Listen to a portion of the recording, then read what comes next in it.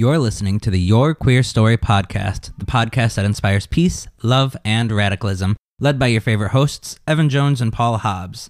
Trigger warning. Our content covers centuries of LGBTQ+ stories, and occasionally we may use outdated language or cover topics that include violence, assault, homophobia, transphobia, as well as other injustices against marginalized communities. Make sure you subscribe and review wherever you are listening, and be sure to follow us on all social media at Your Queer Story. And if you want exclusive content, join us on Patreon at patreon.com/yourqueerstory. You're here, now let's get queer.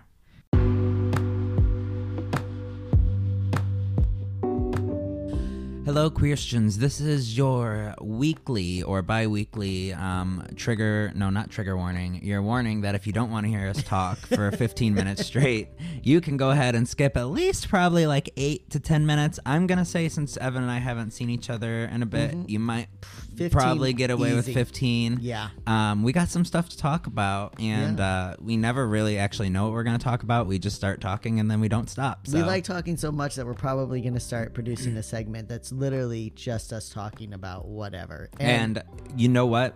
It's going to be enjoyable content because we can talk about anything. You want to talk about like a cat's litter box? There you go. You got a half hour worth of content. Let's talk about right cat's there. litter box. Let me tell you, I have to empty the litter box, and I first of all, do you feel like you're sifting for gold? Is that just a me thing, or does everybody feel that way? I'm sure everybody feels that way, but I actually don't ever have to do anything with the litter box because when we got our cats, David and I had an agreement that I would feed them every day. I would give them their treats. I would give them their water every day. All he has to do is take care of the litter box. Really? I'll take care of everything else. I'll brush them, all of that. So that's how it's been. All these years later, he only has to worry about the litter box. I take care of everything else. Wow. That because I hate fucking litter boxes. I hate them more than anything. I don't know how. I mean, I guess it's fair because for the first 3 years that we had the cat, 4 years really, I did not touch that litter box once because Samantha grew up with cats, so I didn't care. I hate it. It makes me nauseous. It is the worst thing that has ever existed. It doesn't bother me now. Nope. I'm the one who gets stuck doing it all the time. I guess she's gone on strike now. To be fair, she does a lot more with the children, so I think she's kind of like, you can fucking clean the litter box. Yeah, That's probably. fair. Probably. I went on a strike a little bit because David's been busy doing a lot of drag stuff, and I've kind of been taking over the reins on like making sure the dishes are done, et cetera, et cetera. And like there was just one day where I was like, okay, well, let's see what happens. And I literally went like a whole week without doing any dishes, and they just piled and piled. And I was like, oh, okay, so this is how this is going to be. If I don't do it, it's just not going to happen. It's just not going to happen. Also, I love our ability to suddenly take like 2 words and run off an entire tangent on them, like litter box. And then here we are. We told you we could talk about anything. This is why. See, somebody needs to either A, give us a reality show or give us like a comedy show like Portlandia and just say like, make these characters and just run with it and we'll record it and it'll be gold. What was a show? Oh my God. There was you gave it to me. What's that movie that you told me? Bad Trip. Bad Trip. Oh my God. That scene was the funniest show I have seen since White Chicks, which is ironic because they reference White Chicks so at much the end in the movie. Okay. Spoiler alert.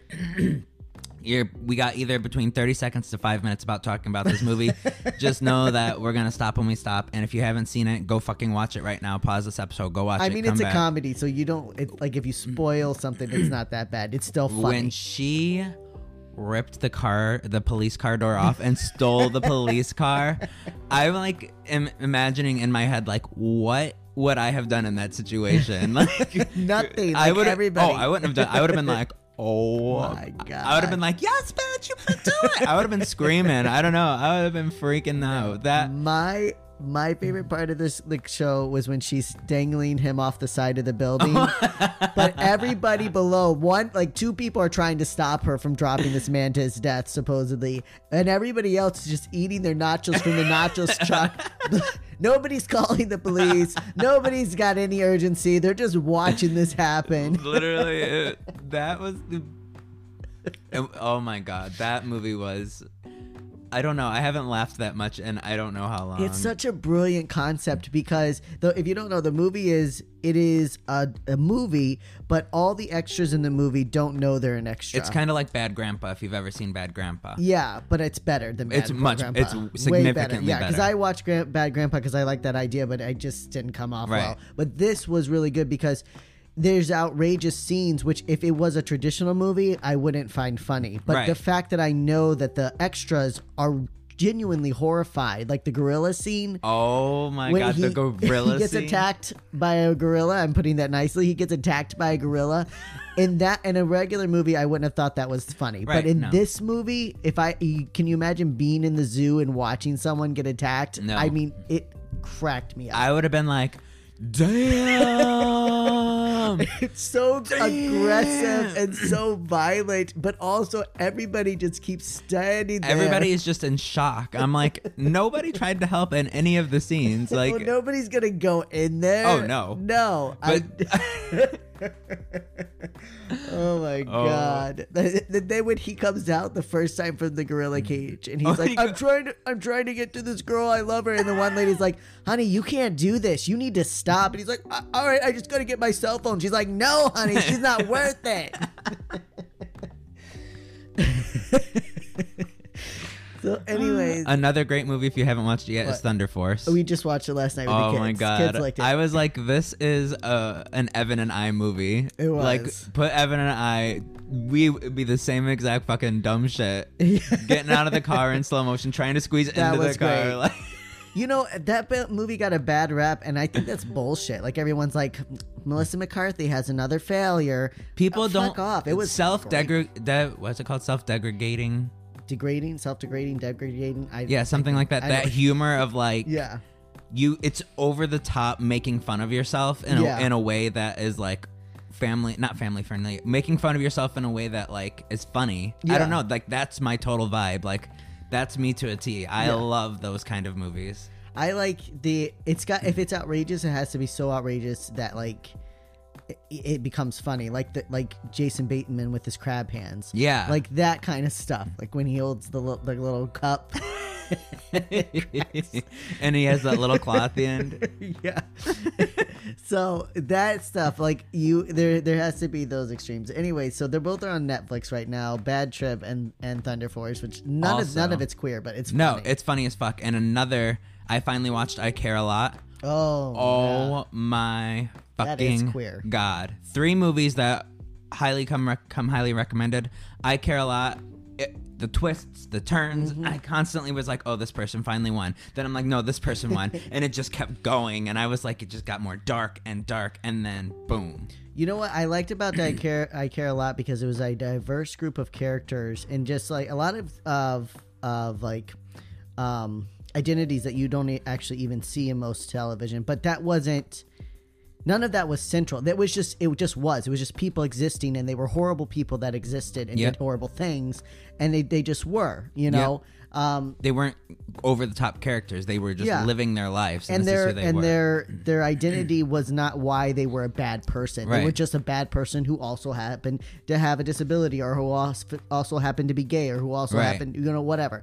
Like that, what just was. Yep, and it was nice to see. It wasn't like the fucking lesbian neighbors or like it wasn't an overplayed stereotype. They're not at Yeah. a lesbian bar wearing flannel and like they just existed like you said. Yeah. So, anyways, Netflix crushing it. I know. Good for them. And The Circle just came back for season 2. I know nothing about The Circle. The Circle's so. good. Netflix is doing good. I don't know. I think they were like, listen, everybody's going to Paramount Plus, everybody's going to Disney Plus, everybody's going to all these other streaming services. We gotta fucking step it up. Yeah, well, that's great. And honestly, Disney Plus hasn't done diddly shit. I haven't ever had it Except for The Mandalorian. I will not curse The Mandalorian. But other than that.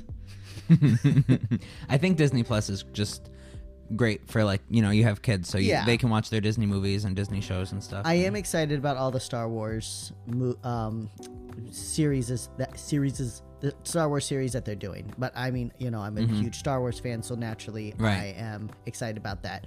But to be honest, even with our kids, if it wasn't for the Star Wars content, we wouldn't have Disney Plus because Wow. it just doesn't. It just isn't. Got it. Would they get plenty of movies on other things? Well, yeah, and I think Yeah. Disney shows were great for like when I was a kid. Yeah.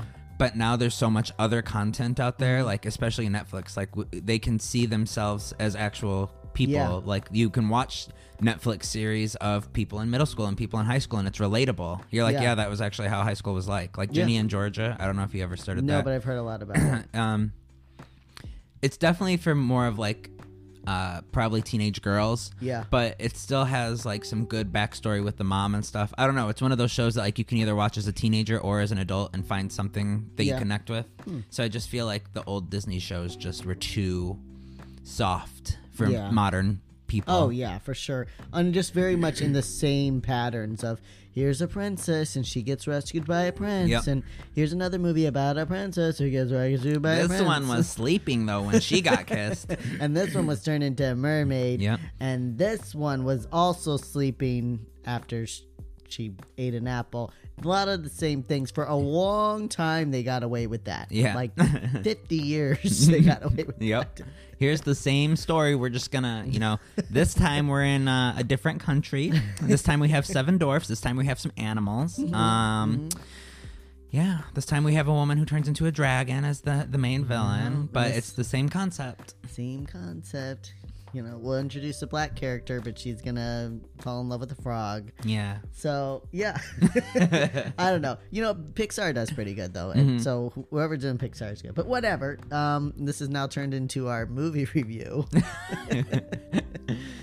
But yeah, is there things anything happen. else that's going on with you? Love my job. I feel great. I'm really finally for the first time working somewhere where I am I'm me. I'm not like Robot Paul coming in to punch a card and work and then be like, oh my God, thank God I'm out of work. Like I genuinely enjoy my work.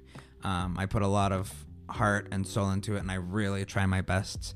And I can't say that I always did that for every other job because I really hated them. So I get it. I mean, same thing. I love my job. And it is very empowering when you're in a place where you're seen, because then you can do so much more. I mean, Yeah. I don't know. That's just been such a big thing to me. Like, my queer identity matters a lot to me at work. Obviously, I'm an LGBTQ advocate, educator, but it was crazy to me how it turned around. Also, coming into that environment in my trans identity, whereas in my previous work, I had transitioned and I was constantly trying to fight right. these warring ideas and identities. But here, I just am myself, Yep. and that's nice. And that's how I feel. I feel very much like, and it's funny when I'm in the office because when I'm just around either David or you or like my friends, I just feel so regular. But then when I go into the office around all these straight people, I'm like, I'm gay as fuck. And, like, I just really notice it. Like, Yeah. I don't think I ever, like, in a day-to-day life, I exist in such a queer world, and I do so much, like, with this podcast and, like, all of these queer things, like recording David doing drag, just all this stuff. And then when I go into the office, I'm like, oh, okay, well, I'm not going to tone it down for you motherfuckers because no. I'm here, but yeah, but it's really eye-opening. it is. We get so submerged in our subculture that it's really hard. Like, I do these LGBTQ 101s, which to me seems so basic that I'm just like, I sometimes I want to claw my face off because I'm like, really, I'm telling you what the word lesbian means. I'm telling you what the word what an asexual person is. Like, I'm basic, Right. and I will still have questions in there, and people ask me and I'll be like, really, that's the question, huh? You don't know. Wow. Okay. I mean, and obviously I don't answer it that way. I understand people aren't educated, but I forget how uneducated people are about queer issues and queer culture because they don't live it. No, and they don't live it, and it's not taught. It's Yeah. just a world, unless you're exposed to it, you have no idea. Exactly. It'd be like me going to another country and being like, what the fuck is going on? What am I supposed to do? Yeah, that's true. So, are we going to get to our episode today? Hey, Or? guess what? If you skip to 15 minutes, you're going to miss a whole minute of introduction to this episode. So, so we did pretty good. I'm proud of us, considering the fact that we haven't seen each other and haven't really talked. Mm-hmm. I'm really proud of us. Let me just find my episode on here. Gotta get through all my files. I know our drive is growing. I'm like constantly looking for things now. I'm We're like, gonna have to pay for more things, for more space. I might look for another alternative. Oh my God, are you gonna make us transfer everything? I do not want to do that. Oh, well, fine. Well, I'm just saying I'm used to uploading to all my strips to Google You know what? Drive. You're used to it. You have an issue with technology. I'll keep that in mind. I'll keep it simple and stupid for you. You know what? You say what you want, but my technology has grown. I've built a website this year. I edited the last podcast. You've done a lot. Yeah. I will say I remember you didn't even know how to turn on a cell phone before, so you've done really well. I don't know if it's quite that bad, but I definitely didn't know how to do 75% of the stuff that I've had to learn how to do in the last year. But don't you feel so empowered by learning it? Because now you're like, if I need to do something, I'll fucking do it. Yeah, I do. I've learned a lot more too about learning how to do stuff, like where I can get the resources. YouTube. Yeah, exactly. Like anything I've ever wanted to. I learned how to do my whole fucking job on YouTube. Yeah, it's crazy. Last year or in December for World AIDS Day, we were gonna put together. I'm on a coalition, and we were gonna put out a video for World AIDS Day. And I was like, yeah, I'll edit the video. Now my video editing had been limited to the iPhone video editing app, but I was like, I'll just figure it out, and I did. I went on YouTube. I figured out how everything I needed to do. It came out great. Yep. Now I would do it even better, but then that's what I mean. There's so many times in my job in the last year, especially where I didn't know how to do something, and I Googled it. I looked it up on YouTube. I found something, a resource. That's the wonderful thing about the internet. Yes, our generation and the next generation have more resources than any previous generation, and I really encourage everyone to take the fucking reins, because nobody's gonna get you out of wherever you're at except for yourself. And Evan and I both have learned on our own, and look where we're at now. We both were at a shitty fucking retail job that we hated. We said, you know what, let's just do our own thing and learn. And here we are now, both in positions we really love. So just take the reins, because nobody's going to do it for you. Take the reins, educate yourself. Anyways, so, we've gone through cat litter, inspirational, movies, Netflix, Star Wars. Let's fucking talk about the Janus Society and Dewey's. Yeah, let's get into queer history. Do you want to start, or do you want me to start? This Sunday marks the 56th anniversary of the Dewey Lunch Counter Sit-ins, an infamous moment in queer history when gender-diverse youth challenged their exclusion from an American diner. 4 years before Stonewall and the formal gay rights movement broke into mainstream consciousness, queer revolutionaries were already preparing for battle. From the formation of the Janus Society to the distribution of Drum Magazine, queer culture thrived in Philadelphia. Today we're heading to the city of brotherly love to discuss a place rich in history, but especially LGBTQ plus history. Philadelphia, I've said it before, was second favorite city in America. I do really enjoy Philadelphia, and I really like their little market area. That little spot, to me, I'm like, I could go there every day. Yeah. I love it. You know why I found out why I finally realized part of the reason I think I love Philadelphia is because in some weird ways it reminds me of Chicago. Like in a different way. I can see that. No, I can see that because everything... Like when I was in Philly, I could go anywhere I wanted. Like when you're in Chicago, you can go anywhere you want. You just walk wherever. It's in that downtown area. In other cities like Boston and that, it's just too chaotic. Like it's a city, but it's accessible. Exactly. Yeah, and all the other cities you got to get on. It's fucking insane, and you're spending like $100 to get somewhere. So also, there's all the museums. Like Chicago has a lot of great museums, and so does Philly. And then there's good history in there, and it's queer, but what I call it is like it's a common person's queer. Like Boston and New York is a very white, rich queer. Yes. And Philadelphia and Chicago is the very like really real queer. Like people of color, diverse genders, diverse identities. Like it's just all so well rounded, and that's why I love it. I agree. So the state of Pennsylvania has always been a battleground between radicals and conservatives.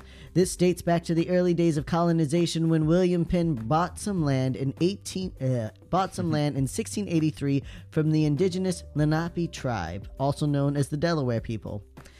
Penn's relationship with the surrounding natives was amicable and even friendly and fair as the two groups traded their assets with one another. But when the elder leader's health began to fail, his sons quickly moved to cheat the natives of their land. Penn's death in 1718 opened the Lenape. It's Lenape, but it's like pronounced quicker. So like Lenape, Lenape. I don't know. It's like Obergefell, where you have to say it over and over again. The Lenape people to 2 centuries of broken treaties, withering violence, and several kidnappings and forced removals. Though the tribe held their own for some time and valiantly fought back, as more colonizers arrived in the supposed New World, eventually the Lenape were outnumbered and removed from their land permanently. Still, for nearly 50 years, the people of Pennsylvania had established a foundation of reform. Penn's colony defied the laws and traditions of other groups, allowing for religious tolerance and fair trade with the natives. It even boasts today of having the first formal declaration against slavery in America, though nothing ever came of the 1688 petition to end slavery. Yet, it was the spirit of resistance and tolerance that infused itself into the area's core and gave birth to the city of Philadelphia. Philly became a beacon on a frontier that was hundreds of miles from any other major city. Libraries, schools, and businesses sprang up, and when a young inventor named Ben Franklin showed up in 1723, he helped raise money to start the first hospital in the colonies. Science and religion seemed to work together hand in hand in this odd city that was so different than her siblings. So Philly was like the first Chicago, because we talk about how Chicago is this isolated area It really in is. the Midwest. And before you had the Western expansion, Philadelphia was that city. It was just randomly out there, but it was so progressive. And part of that was because of the religious tolerance, because every other colony came over and immediately was like, we're only letting Puritans here. We're only letting Catholics here. And in Philadelphia, William Penn let everyone. I mean, this was one of the first places where Jews could come to America. It was the first places where Catholics could mix with other religious groups. And so that really lent a big deal. And then the fact that he started off with such a good relationship with the natives of the land, that also helped to their culture. Fortunately, of course, people fucked that up. But he like everyone else was just coming in. They were declaring land was theirs. And William Penn actually bought the land. He made an agreement with it. He kept that for, like I said, about 50 years. And all of that really, so again, you have this place where there are a lot of conservatives, but there are a lot of progressives like Ben Franklin, and that's why revolution took off in this area.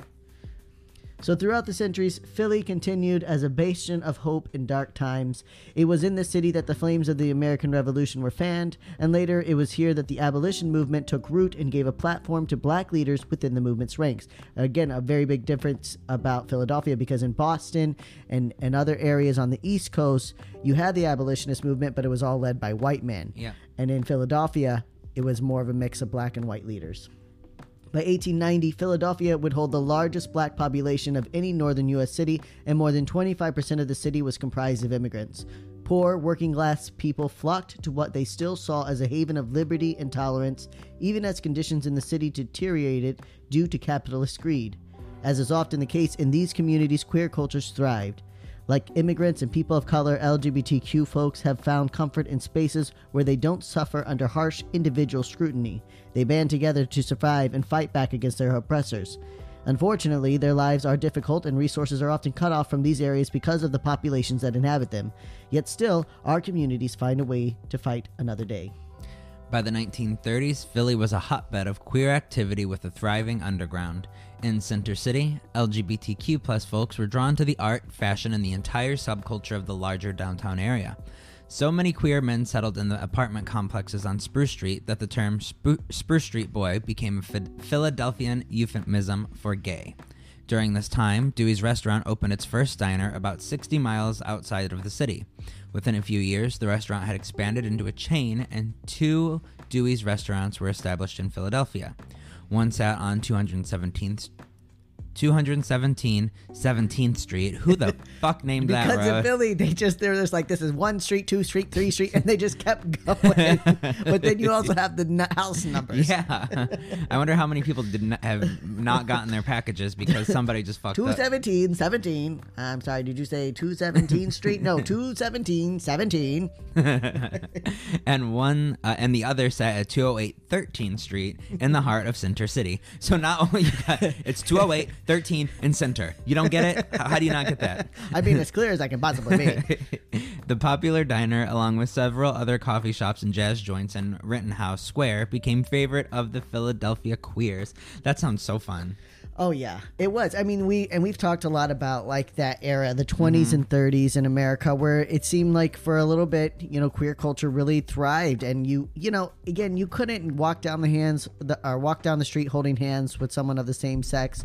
You couldn't walk down the street wearing a dress if you weren't considered of that gender, but there was also very much like the Spruce Street Boys. Like everybody like, oh, you must be a Spruce Street Boys. Like it was the secret that everybody knew. And it was like, as long as you keep it to a certain level, we'll be okay with it. And today that's not something that we would accept. But in 1920, 1930, that was freedom. Oh, exactly. Absolutely. Yeah. So one reason many LGBTQ folks preferred coffee houses and diners to the bars and clubs was due to the latter's increased mob dominance and continuous police raids. So so many other places, the mob comes in, they take control, the police come in. The more Center City became known for its queer subculture, the more police searched for targets for their violence. And just like it was in New York and other cities, in order to gain protection, LGBTQ plus business owners were forced to make deals with the mob, who were only slightly less aggressive than the police. By 1960, most of downtown was caught in a war between organized crime and law enforcement, with plenty of corruption and overlap between the two parties. I mean, that's always the case, too, right? The mob is paying off the police are working for the mob, but they're double-crossing because they're working for different mob bosses.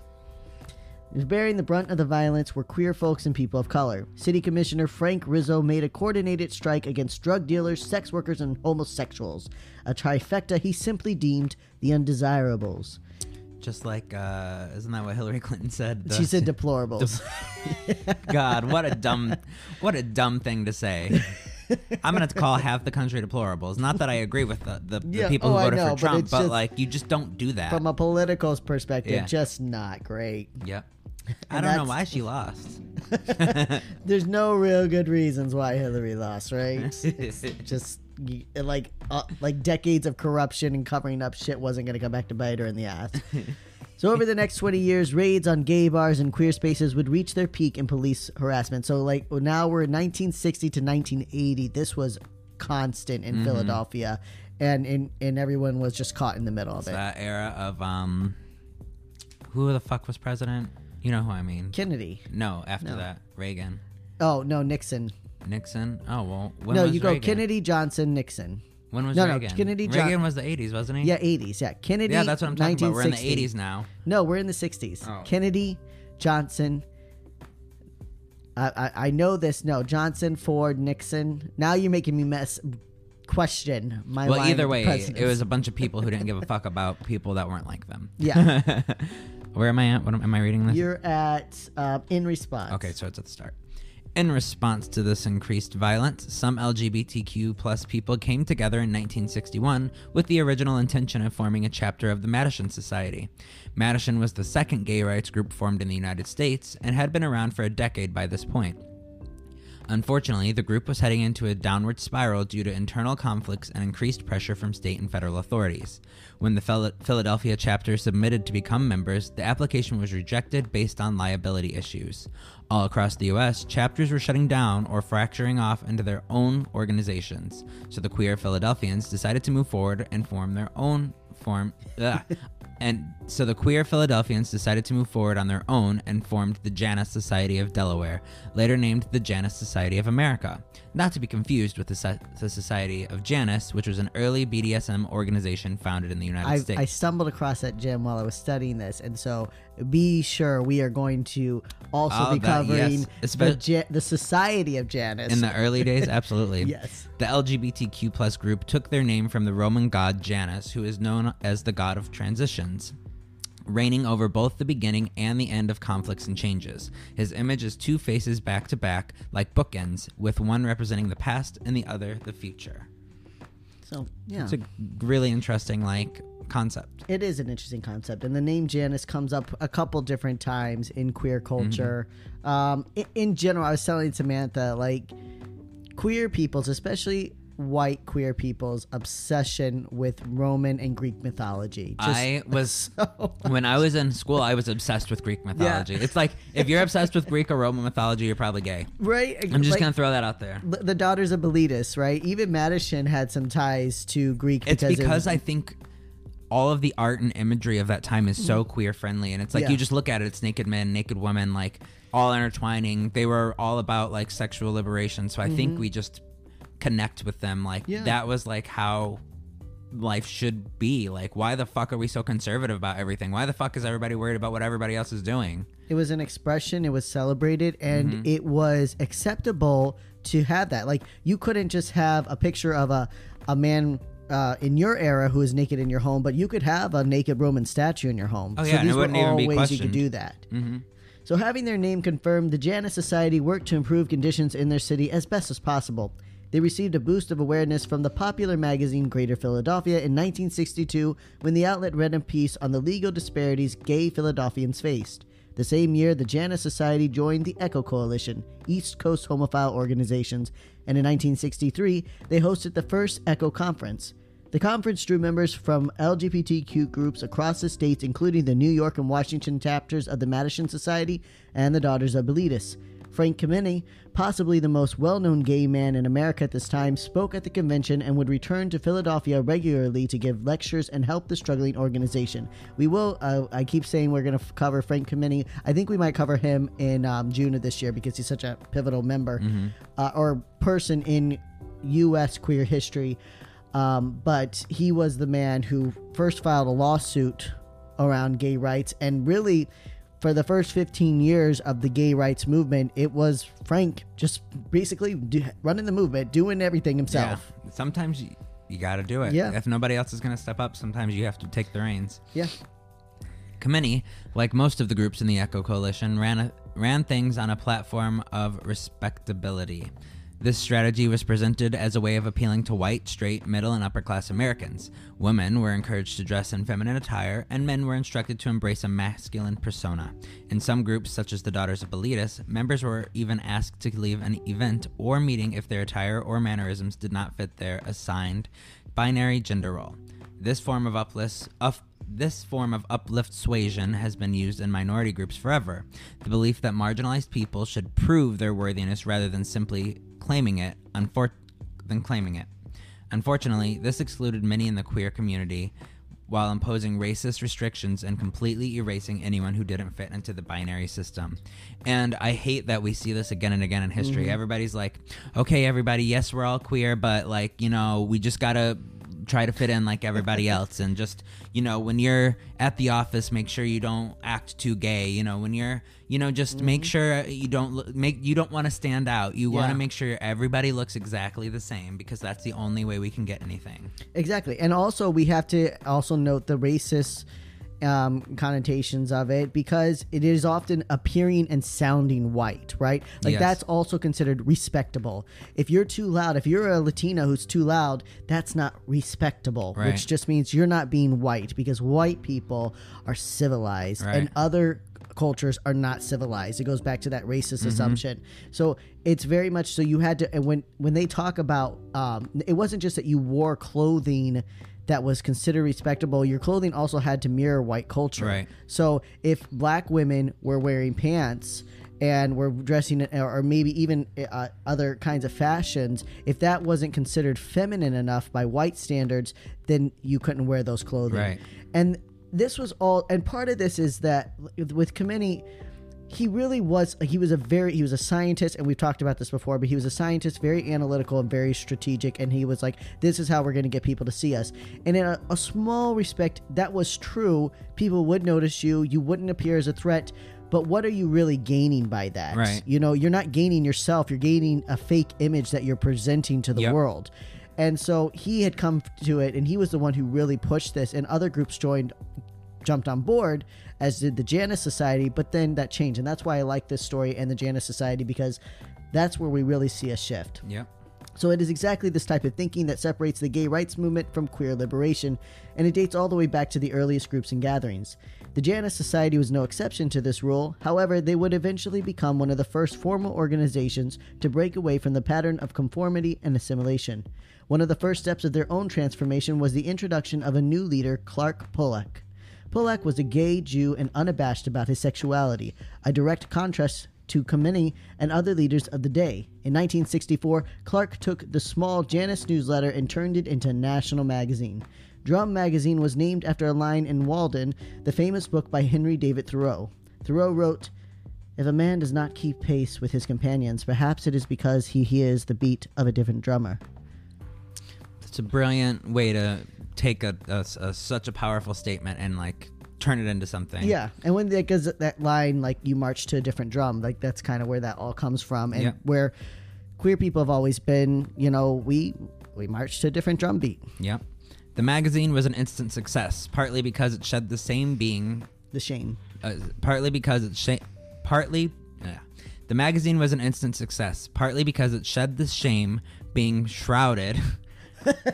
No wonder I couldn't fucking read that. Around the queer community while also addressing real and relevant issues of the day. Pollock talked openly about sex, published male frontal nudity, and printed the first gay comic strip, Harry Chess, The Man from Auntie, a spoof of the popular spy television show called The Man from U.N.C.L.E. Within 2 years, the magazine would become the most popular LGBTQ periodical in the States. The publication gained a regular stream of revenue for Janus and put the organization on the national stage. While we cannot be certain of how the following events would have unfolded had Pollock not been the leader of Janus, it is doubtful that the resistance at Dewey's restaurant would have birthed a new age of protest in Philadelphia. So Pollock was really, again, very much about sexual liberation, very much outside the box, very much considered a rebel. He ran a couple of like adult bookstores, which was, especially in this area, an adult bookstore was basically like a porn, I don't want to say porn store today, but a sex shop today. Yeah. You know, you weren't just buying books there. Right. You had to know what to ask, and a lot of times you'd be taken to a back room or down to a basement where there would be other things, but you also were having peep shows were being run in these places. Yeah. There were hookups happening, that you could buy toys and all kinds of things, but the front was a bookstore. Right. So, just like the gay and lesbian leaders of the time, Dewey's Restaurant also believed in upholding a level of respectability in its establishment. And like the gay leaders, this also meant excluding trans and gender diverse individuals from their space. For many years, the diner had continued to welcome queer folks into their establishment, even as other local eateries posted signs in their windows banning LGBTQ folks from entering. And I didn't put it in there, but there were signs that were literally like, no F's allowed. Yeah. Like it was very blatant. Damn. But in early 1965, this began to change as the restaurant management instructed staff to deny service to unruly bands of gender-diverse teenagers. So they was specifically against teens who were dressing in what they considered, scandalous or crazy or too out there. A defiance of the gender binary. So it could have even just been like, queer lesbians wearing pants, or it could, queer men having makeup on their face, anything. So they weren't banning teens in general, just these queer gender diverse teens. The staff then took the ban to further lengths and began denying service to anyone they deemed as queer. Their standards included homosexuals, masculine women, feminine men, or persons wearing nonconformist clothing. Frustrated at this sudden change, a few teens reached out to the Janus Society for support. On April 25th, more than 150 LGBTQ people and their allies descended onto Dewey's to demand service. What was unique about this protest was the deliberate refusal to conform to the so-called respectable standards. Once again, the Janus Society shrugged off their imposed roles and embraced their true identities. The reformers showed up and presented themselves to the restaurant in their truest form. They were denied service. Clark and a few others were arrested for disorderly conduct. Dewey's thought they had won, but the next day, protesters showed up again, and the next day, and the day following that. For 7 days, people continued to show up, demanding service. During this time, the Janus Society printed more than 1,500 flyers and circulated them in the area. On May 2nd, another group marched to the diner and demanded to be seated. This time, there were no arrests, and shortly after, Dewey's ended its ban on queer customers.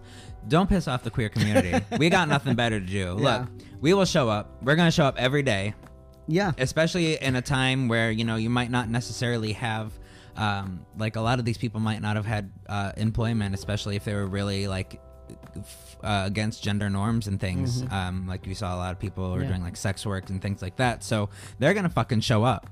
So yeah, you want to really fuck with them? Like, okay. Pushing them on the streets? Yeah, I mean. And then you had 150 people show up and you didn't serve them? How much fucking money did you lose on? Like, what a fucking dumb business mistake. Exactly. Hello? Your diner probably can't even hold 150 people, or that's like the max, and you're not doing that. And it was taken from obviously the very successful sit-ins that the Black Rights Movement had been doing for about a decade before this, where they would go to a diner and they would sit in. James Baldwin actually left the entire country after a sit-in when he was denied service as a black man.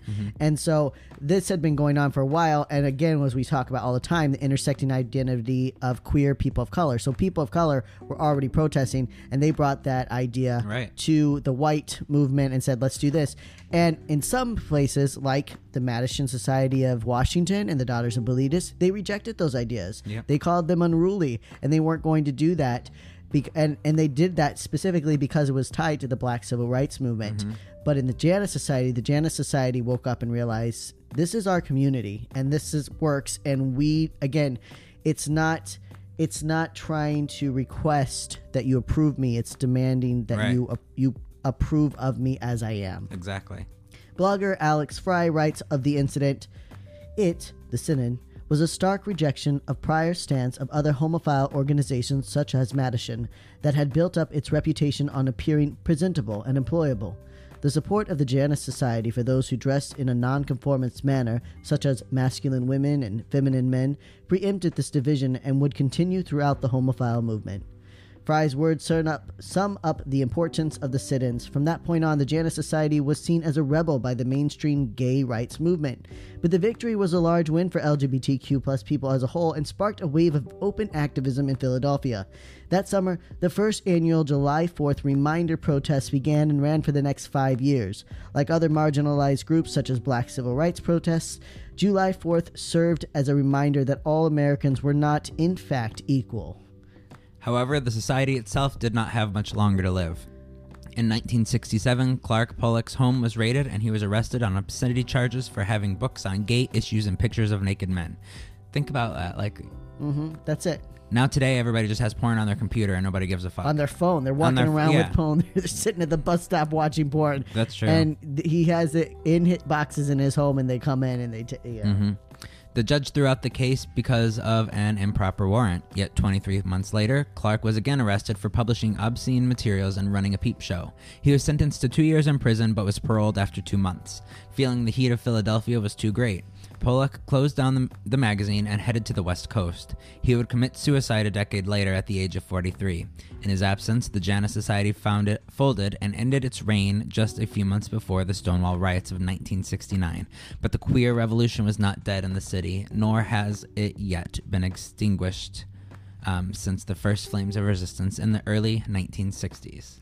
And again, like I get, you don't know where things would have been, but having a leader like Clark Pollock in this area was so important. And obviously, it took a toll on him. I mean, clearly, it's draining. It was incredibly draining. But for almost a decade, he ran for 5 years. He was the head leader, but for almost a decade, he was instrumental in leading the LGBTQ organization, LGBTQ community. And I believe that him organizing after the Dewey's initial sit-in or initial protest is what made it such an successful event. Because in any other case, it would have been just another restaurant putting up another sign in their diner that says, we're not serving the queers anymore. And Pollock took that and he made it a movement, and then that sparked other movements. The July 4th protests were huge. I mean, that's where Barbara Giddings got her feet wet with activism. That's why there's a road in Philadelphia today called Barbara Giddings Way. It's because of these things. There's actually a plaque there. I've seen it. It's beautiful. Wow. You should go. If you ever in Philadelphia, anyone, go check it out. We should one day do like a big queer meetup in Philadelphia. Oh my God, I would love it. I would love it. Well, I basically do that until Corona. I basically did that once a year at the Trans Philly conference. But we should do like a year queer story meetup. Not that anybody would show up. We'd be the only ones there, but well, we could definitely do it during the Trans Philly conference. We can host a table fun. Like we've been saying we were going to do forever. That'd be fun. And we could have a meetup because it's beautiful. And you can do, well, I'll tell you, today Dewey's is no longer there, but you can visit Philly's beautiful neighborhood in the heart of the center city. It's easy to find as the street signs and crosswalks bear rainbow markers. There's even an LGBTQ history tour available for those interested in exploring the city's rich queer roots. And the HRC has awarded Philadelphia 100 out of 100 points for inclusion and diversity in laws, policies, and services. And your recommended resources are Out in Central Pennsylvania, The History of an LGBTQ Community by William Burton and Barry Loveland. It's a new book. It's only a couple months old. Check it out. Or check out the podcast Category Is, hosted by two Black queer Philadelphians. That sounds like a great podcast. Yeah. It's not a history podcast, but it's just like, it's a like queer stuff. Yeah, queer stuff in Philadelphia, queer businesses. That's and owners. awesome. So yeah, good stuff. Yeah, so I guess with that, stay queer. Don't get a lobotomy. We love you, our little allied hookers. And little succulent saphists. Resist the oppressors, our proud homocrats. And have yourself a sodomy circus. In the basement of a Philadelphian sex bookstore. Please do. Or don't. And Black Lives Matter.